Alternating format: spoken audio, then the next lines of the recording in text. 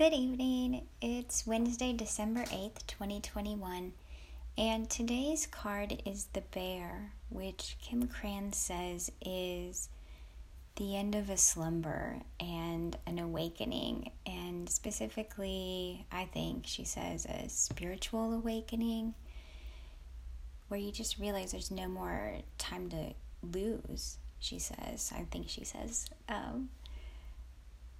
The bear reminds me of this one slumber party I went to in high school where somebody had one of those. It wasn't truth or dare, but it was like, okay, you're walking in the forest and you see a bear. What do you do? And there's a river, and what do you do? And now there's a big wall, and what do you do? And each of those things represented something. And I remember answering the question, when it came to the bear, and I had this feeling of, well, it was like I was at a divide between what I thought I should say and what I would do, or like what actually came to mind.